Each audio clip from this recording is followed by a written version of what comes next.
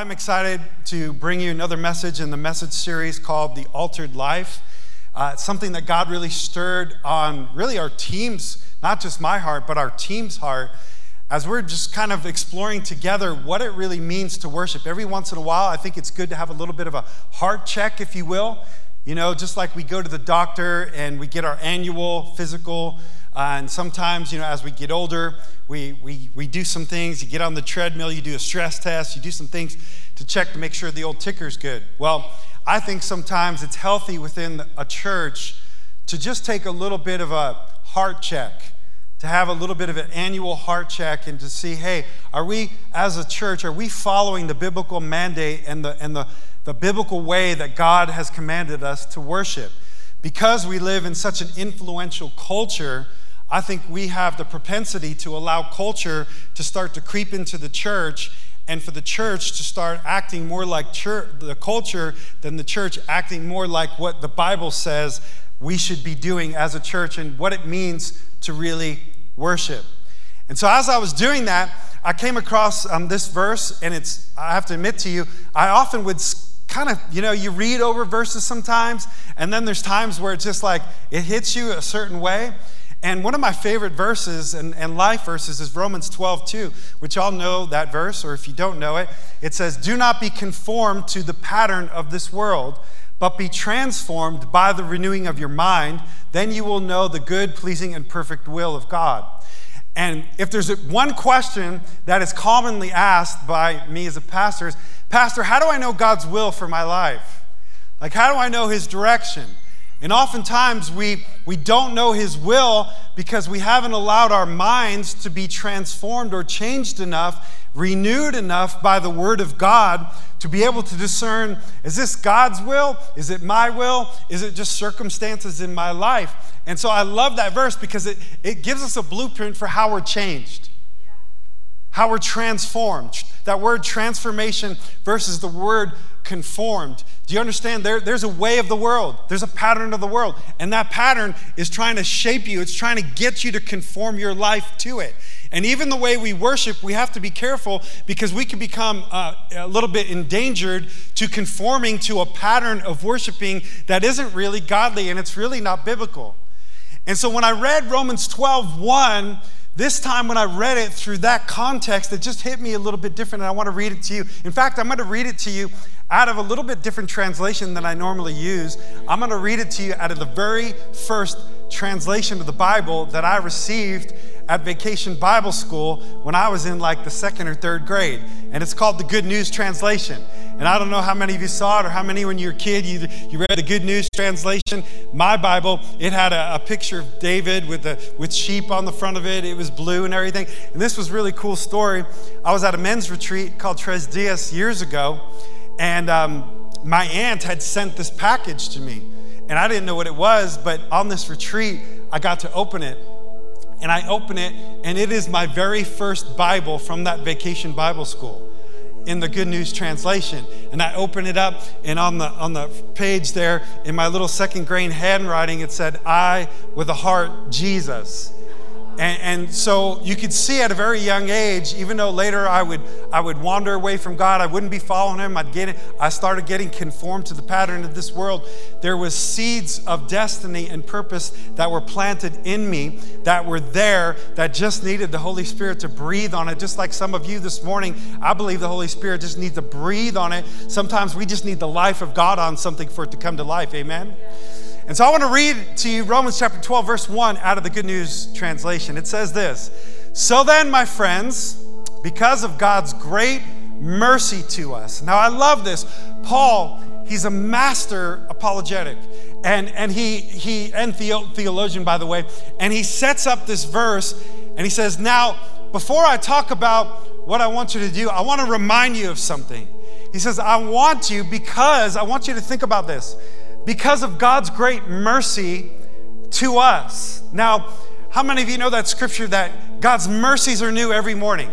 They're fresh every morning. In fact, that word new isn't new in a sense that he does it again, the same thing again and again every morning of every day. It's actually the word new, like as in doing something new that hasn't been done before. So you may have received mercies of God yesterday, but when you woke up this morning, there was fresh mercy that God had just for you. For what you needed for today, for the season of life that you're in. So God's mercies are new every morning. That is different. That is customized to you, that God's mercy is new for you today, and he has it for you today.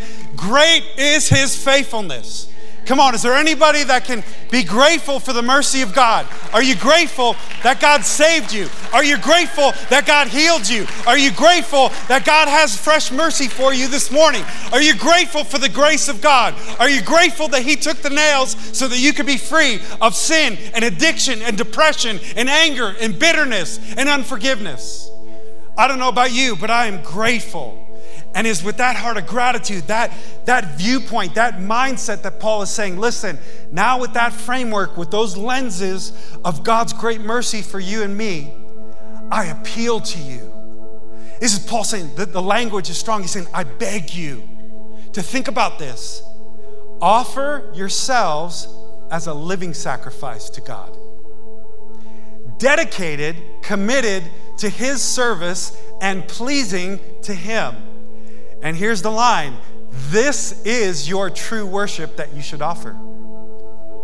So God is saying, listen, God has been so good to you and me. He's given us such an amazing grace.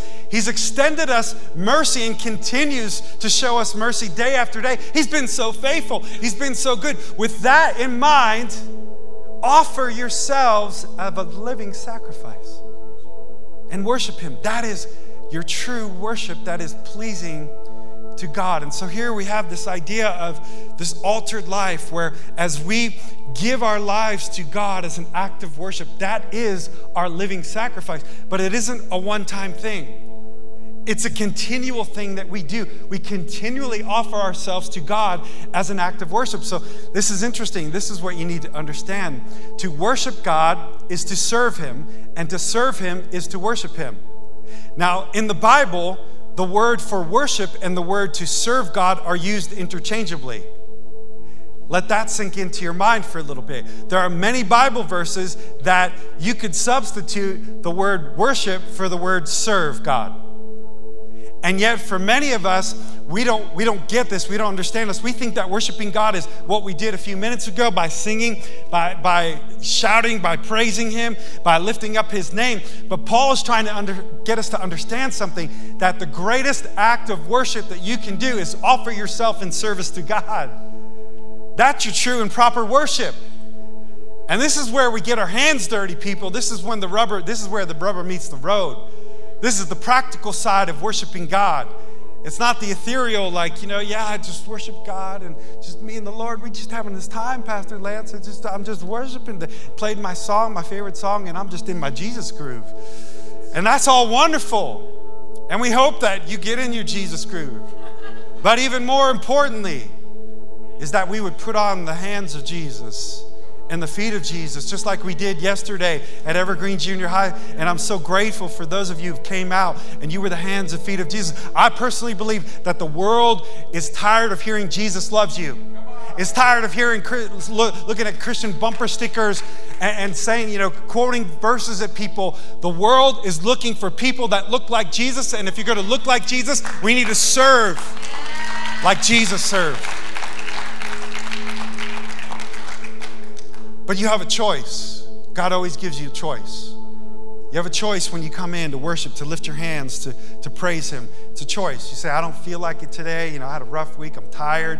I feel like lifting my hands. Well, there's a sacrifice of praise, and there's a sacrifice of service. One of the things I was thinking about when Jess gave a great message a couple of weeks ago about the singing part of worship, what we do when we worship, like we did just a little while ago. But she was talking about how Abraham was bringing his son Isaac up to offer him because God told him to, and he was obeying it even though he didn't understand it and it was confusing to him. But his obedience was a great act of worship. But there's this one verse that always gets me, that on the way up, Isaac says to his father, Father, I see the wood, I see the knife, but where's the sacrifice? And I think we have to be careful in our modern day culture that we don't get so conformed to the pattern of this world that we buy into church is all about me. It's about me getting my Jesus groove on. It's about playing my favorite song. And I come to church and I don't like the Good News translation, Pastor Lance. You should preach out of the ESV. That's God's translation. That's the best translation. And I don't like it when you get all excited and scream and shout. Can you just tone it down a little bit? And why are you wearing those sneakers? Can't you just put on some dress shoes and stuff like that? And you know what? If you need some help, I'll buy you some jeans without holes because, I noticed you wear some... Just saying. And why do we have to have all this black around? Can't we just lighten up things a little bit around here? And so on and so on and so on. But it can become all about us. And I want to show us that there's this principle that we have to understand, and that's Christians serve. That we are known for our service, but we have a choice. You and I, we have a choice. In fact, I want to show you in the Bible where one of those words for worship and one of those words for serving the Lord are interchangeable. And it's found in Joshua chapter 24, verses 14 and 15. And I want to set it up for you because Joshua, now the Israelites, they're in the promised land. And can I tell you, this is just a beautiful picture of you and I. That there are promises that God has for you and for me that we need to put our feet on, that we need to walk out with God, that we need to occupy, that we need to possess. And God tells them, I want you to go in and possess the land. And he says something interesting. I've already given you the land. You just need to possess it. But then they're like, wait a minute. If you gave it to us, then why are there just some giants and some cities with big guys and spears and what? I thought you gave it to us. Yeah, I've given it to you, but you still need to fight.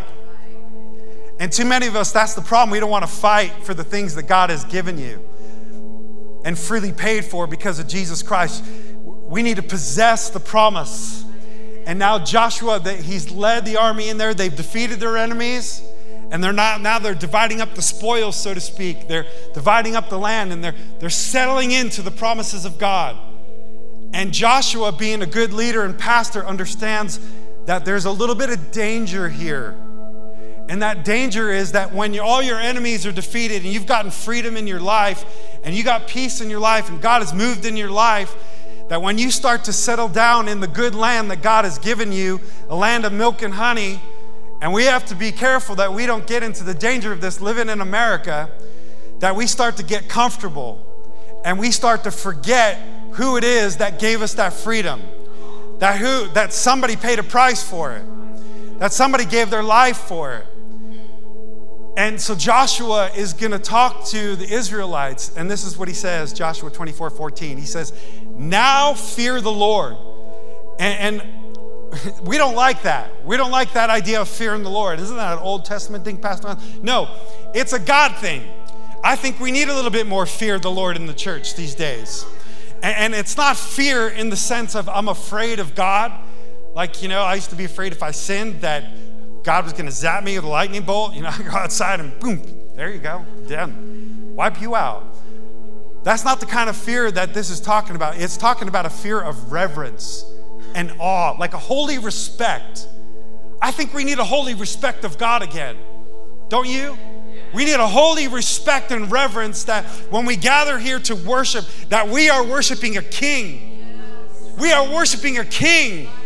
We are worshiping the one who laid down his life for you and me and died and bled and was crucified on a cross and died an ugly criminal's death. And he says this, now fear the Lord and do what? Serve him. You could interchange that word serve with worship.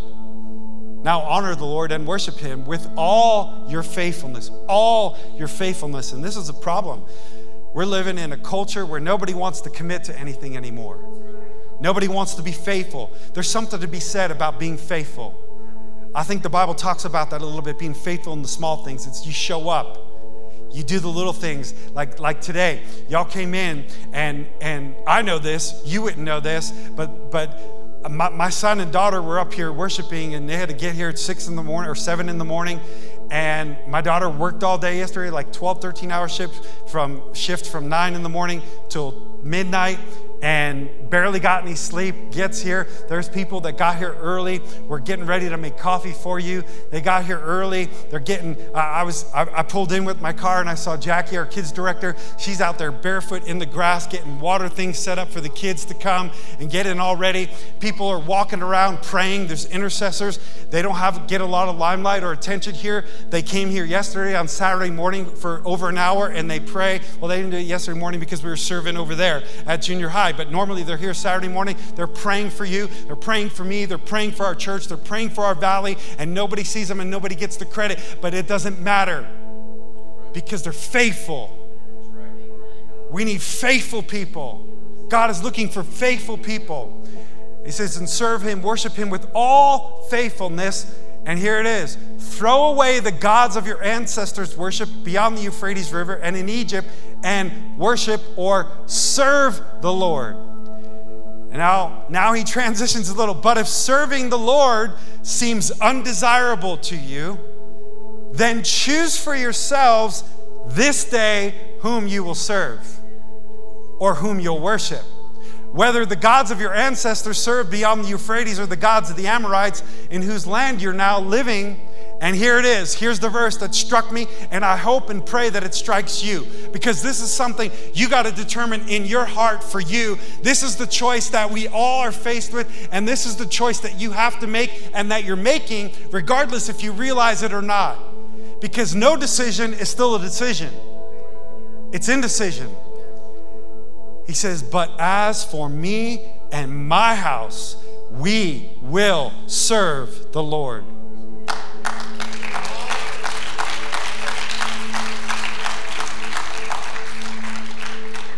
And I have to admit, that's a lot easier to amen and clap to than it is to show up week after week and be faithful in the little things and to serve God and worship him.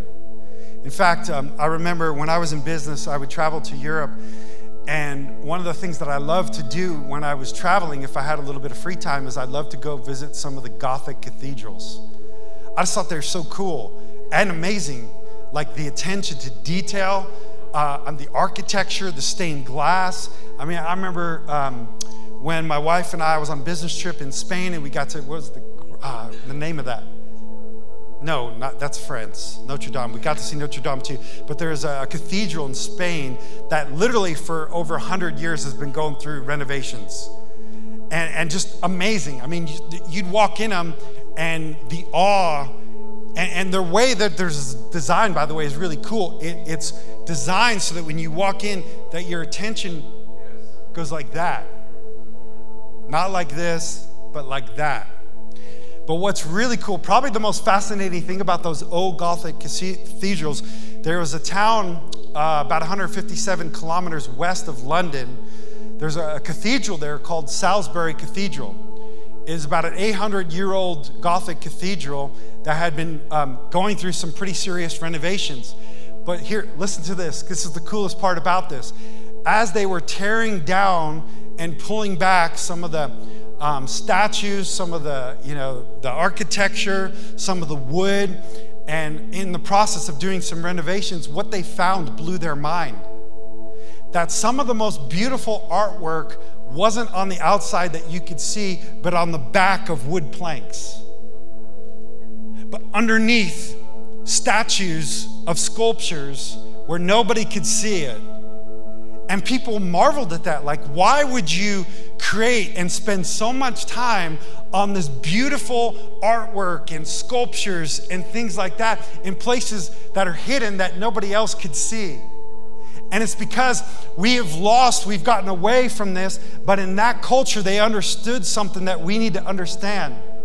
That it was the things done in secret, and it was the things that were hidden that you do for God that nobody else sees, that nobody gets the credit for, but they understand that they were living for an audience of one, and that part of their work was worship. And by creating such beauty and art, they weren't just doing it for everybody else to see, they were doing it for God himself, to bring glory to God. And I thought, wow, man, if we could just get that in our hearts and start living like that. Here's the second thing that you need to understand, that to worship him is to serve him, but to serve him is to serve the ones he loves. You see, God loves people. He died for people. And can I tell you a secret? Not just people that love him back. Not just people that look like us, talk like us, vote like us, have partners like us, but all people, all tribes, all nations. He desires that all are saved and come to know him and know his love. And guess what? He's counting on you and me to be his hands and feet on earth, to show people what he looks like and what his love looks like. And that is practical. I tell you, the world is tired of hearing Jesus loves you. They want to see it. They want to feel it. They want to experience it. But we could get so consumed in, our friends and our life and our people that we could forget that even right now in this service and people that are watching online, that they came in, they're hopeless, they're broken, they're hurting, they're addicted. And we're just content with hanging out with our friends and enjoying the goodness of God, and we should do that, and it's a beautiful thing, don't get me wrong. But when we stop forgetting that we're here to serve the people that God loves, the church exists to serve the world, not the world to serve the church. I love what Billy Graham says. He says this: the highest form of worship is the worship of unselfish Christian service. The greatest form, listen to this, the greatest form of praise is not what we did just a little while ago, singing praises to God and everything, but the greatest form of praise is the sound of consecrated feet seeking out the lost and helpless. When the world starts to hear people coming to help them that are hurting, that are broken, that are hopeless, man, we got to stop complaining about the state of the world, and we got to start taking responsibility that God gave us a mandate. He gave us a mission, and you've been appointed, you've been commissioned to be the hands and feet of Jesus to the world.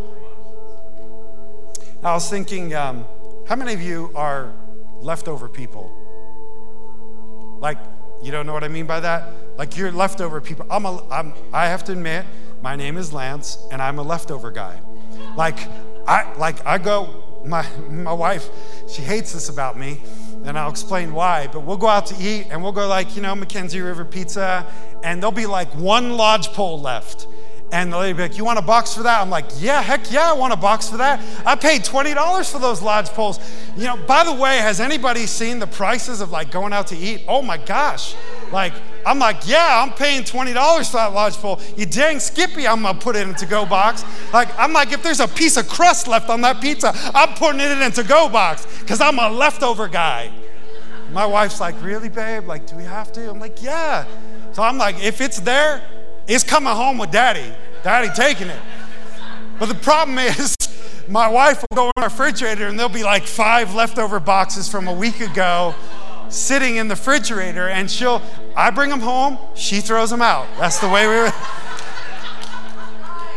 we've gotten into more tense arguments about throwing out leftovers, right? But here's the problem, it's okay. Mom cooks fresh meal for the family and for the kids. But if there's a night Mama's got a meeting and Dad's in charge, it's leftover night in the Danek household. I'm going in, I'm getting those boxes out, and it's like a leftover smorgasbord. It's like, I got 2 chicken nuggets from Chick-fil-A left over here. Who wants it? It's like an auction with the kids. Who wants that? Yeah, I got a Chick-fil-A sauce. You can have that. Who wants the slice of pizza? Blah, blah, blah, blah, blah. And Daddy's giving them leftovers. And that's all cool and funny, but I remember the Holy Spirit hit me one day when he said, Lance, why do you give leftovers to the people you love the most? And he wasn't talking about food. And it just crushed my heart. Because I realized there's times where I think I'm doing things in the service of God, but I'm missing out, and I'm giving God and I'm giving the people that he loves and the people that are nearest and dearest to my heart the leftovers of my life. And so I know this isn't, highly encouraging, but the title of my message is Serving Leftovers to a King. Because I want to ask you a question. If I had some of you coming over to my house for dinner, you bet I would not be pulling out those leftovers and putting it in front of you. I'd be preparing a meal. I'd be thinking about it. The house would be clean. It'd be picked up. It'd be spotless. We'd be ready for you. There'd be the little scented candle, lit, so you don't smell the teenager's shoes all by the door. There'd be all that. We'd make sure there was toilet paper in the bathroom and everything, and some poopery to go with it. But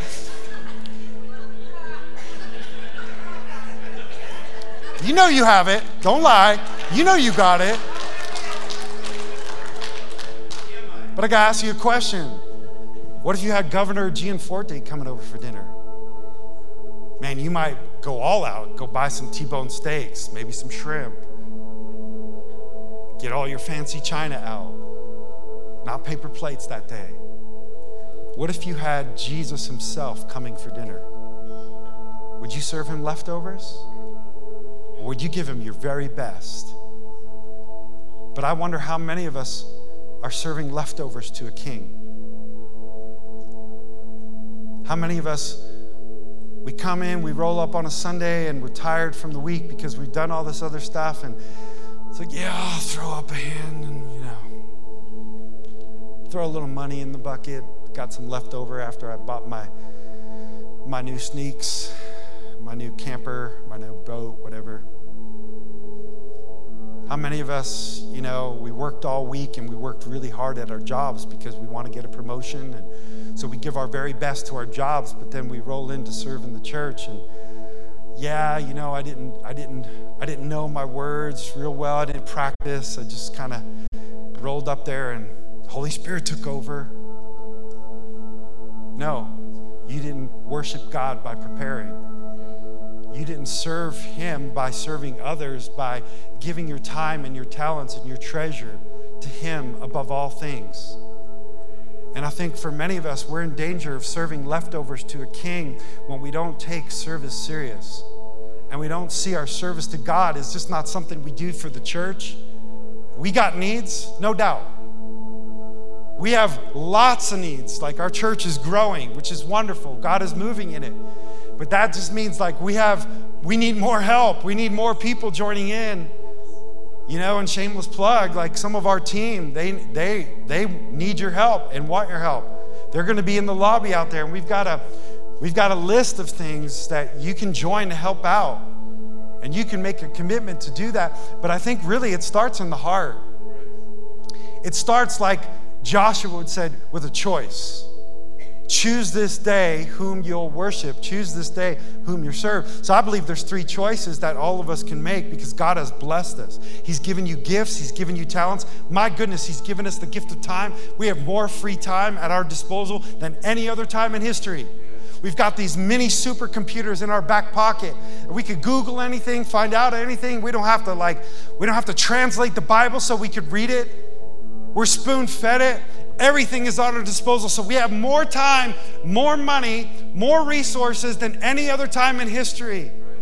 And the church is, honestly, when you look at the state of the church, it is weak in comparison to when they had nothing.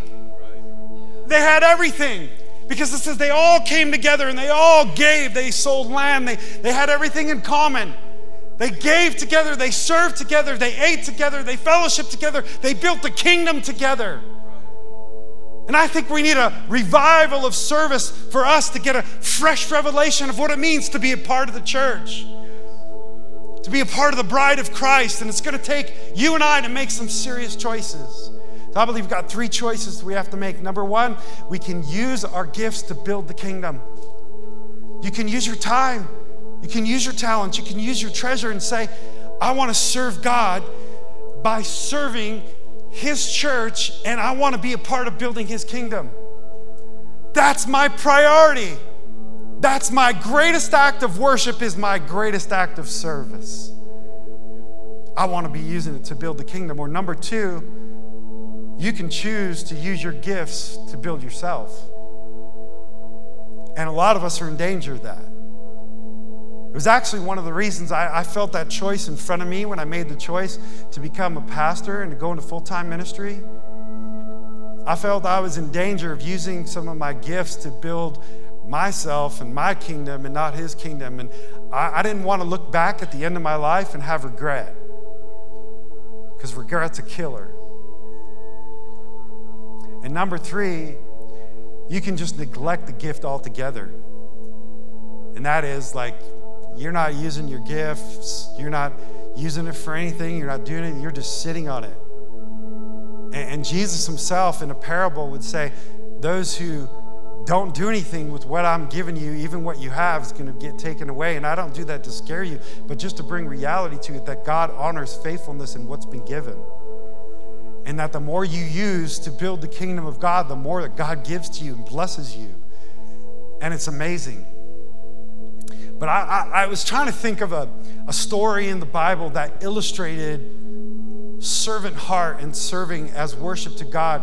And there's lots of different stories that I could have chose, but I chose this one because I think more than anything, when I read this, every time I read it, it like hits me right here in the chest.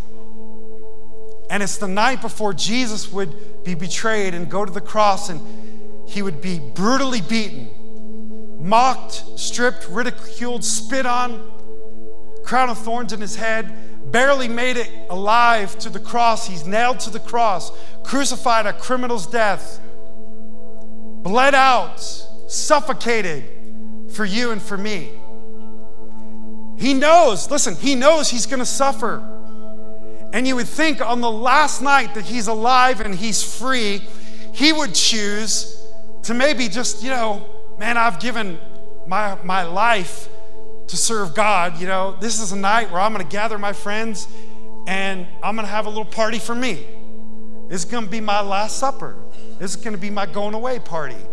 And so he tells 2 of his disciples, he says, it's the Passover, and he wants to have he said, my heart longs to share this meal with you. This is his last request. This is his last choice, that he spends his time, his talent, and any treasure that he has left. This blows me away. This is the very last thing that Jesus did. Think about this, people. He could have chosen to do more miracles. He could have chosen to heal more people. He could have chose, like he did on the Sermon on the Mount, to give us one of the greatest sermon messages, kingdom message, wisdom straight out of heaven to us that would be recorded in the Bible forever. But he didn't. He could have made it about himself, but he didn't. He took 2 of his disciples, pulled them aside. He said, listen, I want you to prepare the Passover meal for us to share together. Go making arrangements. He said, I've already taken care of, you're going to find this person. They're going to allow us to use an upper room. Now, I thought that was really interesting that it's the upper room, because typically, especially in charismatic Pentecostal churches, we love to talk about the upper room. We love to talk about where the Holy Spirit is poured out. But you know where that began? That began in an upper room where Jesus would, as the Bible says in John chapter 13, it says that after the Passover, just before the Passover meal, Jesus knew that his hour was coming, that he was going to suffer. And he knew he was going to leave them in this world and go to the Father. And having loved his own here who were in the world, he loved them to the very end. He was faithful to the very end. How was he faithful to the very end? It says the evening meal was in progress, and the devil had already prompted Judas, the son of Simon Iscariot, to betray him. And Jesus knew, listen to this, Jesus knew that the Father had put all things under his power. In other words, here, he's the king of the world. All things are under his power. He knew it. I'm the most powerful man in the world. He knew it. He knew he had the power. He knew who he was. And that he had come from God and was returning to God in verse 4. And this is it. This is the moment that gets me. It says that he got up from the meal and he took off his outer clothing. That's his robe. Now let me give you a little perspective here. A lot of people think that Jesus was a pauper. A lot of people that Jesus, he was just getting by on the earth, that he wore raggedy clothes and everything. Can I tell you that there was a group of women that were seamstress, that people gave money. Jesus' ministry was not hurting for money. People gave money to it. And they made for him this beautiful tunic. It's what rabbis wore. It's what teachers wore. It was a robe of honor, and it was expensive, and it was beautiful. Don't believe me? Why in the world would soldiers, when Jesus was on the cross, why would they cast lots? Why would they gamble just for his robe if it wasn't worth anything? Selah. Think about that. So he takes off his royal robe and gets up from the meal, wraps a towel around his waist. After that, he pours water into a basin and began to wash the disciples' feet, drying them with the towel that was wrapped around him. Now, I want to paint for you this picture because you have to get this. Sometimes we read scripture and we're just like, oh, wow, cool. That's awesome. Great job, Jesus. You washed their feet. No, you have to understand, they wore open toe, open foot sandals. They walked in the mud, the dirt, the dung. A lot of these dudes were fishermen. There's scales from cleaning fish. There's guts from cleaning fish. These are dirty feet. Now, Jesus asked 2 of his disciples to go prepare the meal. Do you know what part of the preparation was? When you walked in the door, you were greeted by a servant. That servant's one task was to make sure you were taken care of. You walked in the door, the very first thing they did is, oh, sit down. Let me take off your sandals and let me wash your feet. Why? Because in Jewish culture back then, their dining tables were about this high off the ground. That's why it says that they were reclining at the table. They were reclining because the table's this high. So they're leaning on one side, which means their feet are all up in your business. Now think about that for a minute. This is awkward and uncomfortable and, quite frankly, pretty smelly, stinky, gross. When you've got Peter's feet all up in your grill, you got his toe cheese, you got some fish scales hanging off of it, you got dirt. I mean, this ain't smelling real good. And Jesus is looking around, and I bet you, mind you, in their haste, they forgot to get a servant. They served leftovers to a king because they didn't take the time to think about it and think that, what is Jesus going to need? Their service to Jesus was getting a servant, and they missed it. And now it's awkward. And now all the disciples are looking around and they're elbowing each other, saying, hey, where's the servant? Oh, John forgot, he didn't get it. No, I didn't. That was Peter's job. And you could just hear them bickering and they're going, well, who's going to do it? Who's going to wash the feet? I'm not doing it. You do it. You want to wash Peter's feet? I don't want to wash his stinky feet. No. And so you could see this around the room, and I could just hear Jesus, knowing their thoughts, gets up, takes off his robe, takes a towel, puts it around his waist, pours water into the basin, and does the unthinkable. The King of Kings and the Lord of Lords, in the very last message that he preaches, it isn't a miracle, it isn't a message, but it is. He shows them what real leadership looks like. That he was willing to get down in the dirt with them and wash their feet. I look at verse 12 because he gets up after. It says, when he had finished washing their feet, he put on his clothes, returned to his place, and he says, do you understand what I have done for you? And he says, you call me teacher and Lord. And that's rightly so, for that's what I am. But now that I, your Lord and teacher, have washed your feet, you should also wash one another's feet. I have set you as an example that you should do as I have done for you. Very, very truly, I tell you. Now, when he would use a word twice, it's kind of like your mama calling you. She means business. Jesus means business. Very, very truly, I tell you, no servant is greater than his master, no messenger greater than the one who sent him.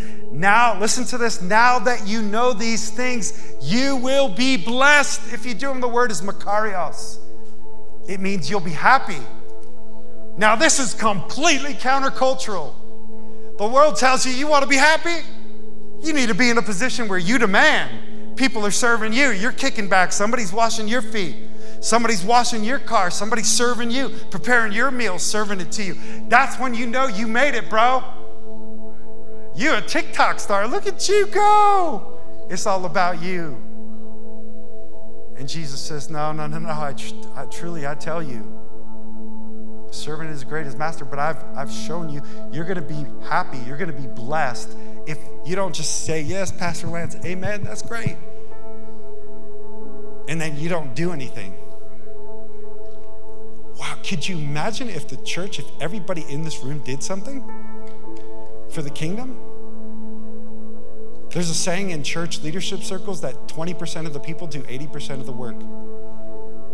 I would love to see that flipped on its head. Could you imagine when the church starts worshiping Jesus by serving him, by serving people? There's a couple things real quick I want to go over with you before we close that I think are important. When I read this, it struck me. He took off his robe. It was a royal robe. He wasn't just taking off his robe to be free. He was making a statement. That statement was he was choosing service over status. Man, we're living in an age where everybody wants a status. Everybody wants a title. Everybody wants their ministry. Everybody wants to be famous on social media and put it out there. But let me tell you, the Bible says God looks at the heart. Men look at the outside. Jesus made a statement. When he took off his robe, he said, hey, I know I'm the Lord. I know I got all power, but it doesn't matter. The first will be last and the last will be first. And people that are willing to serve the broken and the low and get low with people, they're the ones that are really worshiping me. You know what? There's several different words for serving in the Bible. I want to point out to you this one, because I think it goes when he takes off his robe. It's the word huperetes. Do you know what it means? It means one who's an under rower. Y'all don't even know what that means. Some of you looking at me with a blank stare. You ever seen Ben-Hur? Remember those ships, the old time ships? They didn't have engines. They didn't run on diesel. They ran on manpower.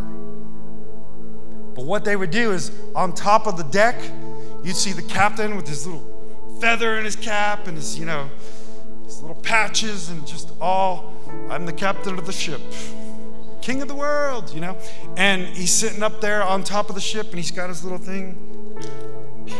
But underneath, there's people like you and me together to the beat of a drum in unity, sweating away. Nobody sees them. They're underneath the boat. They're under rowers. That's the word. They're servants. They're the ones that are making the engine go. They're the ones that are making the boat go. Nobody ever sees them. They don't get the glory. Nobody knows their name. But if they don't row, this ship ain't going nowhere, bro. And I'm so thankful to be in a church where there's people like Nona Mitchell that as soon as this service is over, y'all never heard her name. You may not even recognize her, but she'll be picking up all your garbage from you leaving your cups of coffee and stuff like that. She's an under rower. There's people right now, you can't see them, you don't know their name, they're serving your kids. There are people that will go to Evergreen Junior High this week. They'll take time to write out encouragement cards to teachers. They're gonna meet with students that are struggling. You'll never hear their name, you'll never know them. But if it wasn't for them, the mission and vision of this church ain't going nowhere. But they're rowing every day faithfully. I'm serving God, I'm worshiping him. I don't care if I got a title. I don't care about my status. I'm taking off my status. I'm a no one, ready to serve anyone. The second thing he did is he took a towel and he wrapped it around his waist. And I love the Message Bible. It says he took off his robe and he put on an apron. I love that. Come on, stay with me for a few minutes. You got to get this. I was thinking about taking up a towel, and I was thinking that, in a boxing match or MMA fight, there's usually, there's a ring man. There's a guy, there's the two fighters, but then they have their team. And there's a coach, there's a trainer, and there's several different people in their corner with them. And they're not the ones fighting, but they're the ones, there, and they each have specific roles, but there's usually one person there, he's the towel guy. He's the towel boy. And his one job is when that fighter comes and sits down, he wipes the sweat off their face. He'll wipe the blood, away from their cuts and their wounds. He'll clean them up. He'll give them some water. If there's blood on the mat, he'll get on his knees and he'll wipe up the sweat. He'll wipe up the blood that's on the floor. He'll clean up the dirt and he'll go back to the corner. And I wonder, man, I was thinking, we as the church, we need to become towel people. We need to become towel people who are willing to get on the ground with people who are fighting for their life. They're beat up, they're bloody, they're dirty, they're wounded, they're hurting, they're hopeless. And they're looking for people to come along with some towels and say, come on, I'll wipe those tears from your eyes. I'll wipe the sweat, I'll wipe the blood. God, help us to be towel people. When you become a towel people, you choose to serve others over yourself. It's like, this isn't for me. I'm not going to get the glory if this fighter wins, but I'll tell you what, I served him. I helped him. I helped him make it. I helped him get out there one more round. Stay in the fight. I'm here with you. I'm supporting you. It's the Greek word diakonos. It means one who serves another's needs. It's what Paul talks about in Philippians. He said, do nothing out of selfish ambition or in vain conceit. And that's the problem. A lot of times we serve, but we do it. We got a little bit of our agenda. But rather in humility, value others above yourself. Not looking to your own interest, but have the same mindset as Christ Jesus. Where he said this, he said, who being in the very nature of God, he's God, but he didn't consider himself equal with God, something to be used by his own advantage. Rather, he made himself what? Nothing. By taking the very nature of a servant, he became human. He became weak. He became frail, just like us. And the last thing that he does, and I'll close with this, and this is where the rubber meets the road. It's one thing to take off his robe. It's another thing to pick up the towel. But now when he gets down on his knees and he takes the basin and he puts the disciples' dirty, stinky, smelly feet in front of him. And it says that he poured out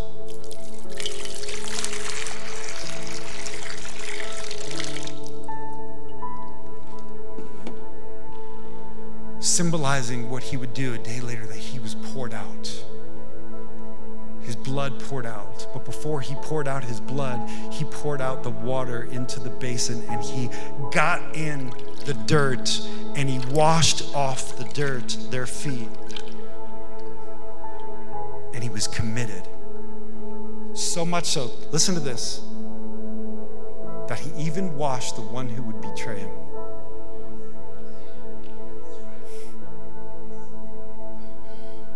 That's love. That's real love. We could talk about loving people, but washing the feet of the one who would betray you, that's a whole nother level.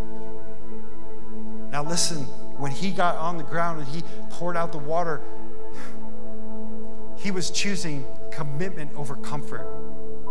He says, I'm all in with you. To the very end, I'm going to love you. Every single one of you. I'm going to wash every single one of your feet. I'm not going to stop. I'm committed to you. So much so. The Greek word for this is doulos. It means bondservant. It's when you were a slave, you had a 7-year commitment. Y'all heard at the 7th year, it was the year of Jubilee. Every 7 years, every slave has the ability to be set free. It's a beautiful picture of what Jesus did for us. But if you were a slave, if you were a servant, you were like, it's not like today. It's like you were hired by that master. You worked for this guy. And if you were treated well, at the 7 years, you were given an opportunity to be free. But some of them, because they were treated so well, loved so well, they chose to continue to be a servant. They said, no, I love you. I'm part of the family now. I want to be you. And they would put an earring in there. I actually used that to justify when I was in high school. Tried to tell my dad, that's why I'm getting an earring, Dad. It's okay. It's in the Bible. I'm servant of Jesus. I'm committed to him. It worked. But it means I am committed. Are we willing, like Paul would say, to be poured out? Are we willing to give it all? Are we willing to say, I'm not going to just serve once. I'm going to be faithful. I'm going to be committed. It's not going to be comfortable. This is anything but comfortable. Getting on your knees, washing these guys' feet. But he was committed to them. And we have a choice to make, church. Are we going to choose to serve over status? Or are we going to choose to serve people over ourselves? And are we going to choose to be committed over our comfort? That's the choice. Choose this day whom you'll serve. I'll end with this story. It's a brief one. Johann Sebastian Bach, when he would, he's kind of like, in musical terms, the Shakespeare, as Shakespeare was to literacy, the guy Newton was to physics and all these different things. He was to music. Master composer, 256 cantatas wrote. If you've ever been to a wedding, you probably had heard Jesu, Joy of a Man's Desire, and you've heard his music. But actually his lyrics were prayers. You probably don't know that. I think that's one of the reasons why they're so powerful and why it touches our souls, because it was written from the soul. But on every page, when he would write those beautiful lyrics and compose that beautiful music, there was two things. On the top of the page, he would put JJ. On the bottom of the page, he'd put SDG. JJ stand for Jesu, Jehovah. Something I forget. Jesu, something. Pastor fell. But what it meant is, Jesus, I need help. At the bottom of the page, SDG stand for Soli Deo Gloria, which means for the glory of God alone. Every note was done for the glory of God alone. But he understood something like you and I need to understand. Jesus, I need help. I really felt, as we closed our service, what the Lord put on my heart to do. I said, God, how do you want to close this? And I felt like he said, there's some of us that need Jesus not to wash our feet, but to wash our hearts. That part of our desires are messed up. We've allowed the world to contaminate us. The way we see worship, we need Jesus to come and to wash and cleanse our hearts, to purify our hearts. If we're going to be people that worship God in spirit and truth. So I want you all to just stand to your feet as the worship team leads us in this last song, but I want to pray for us as we close.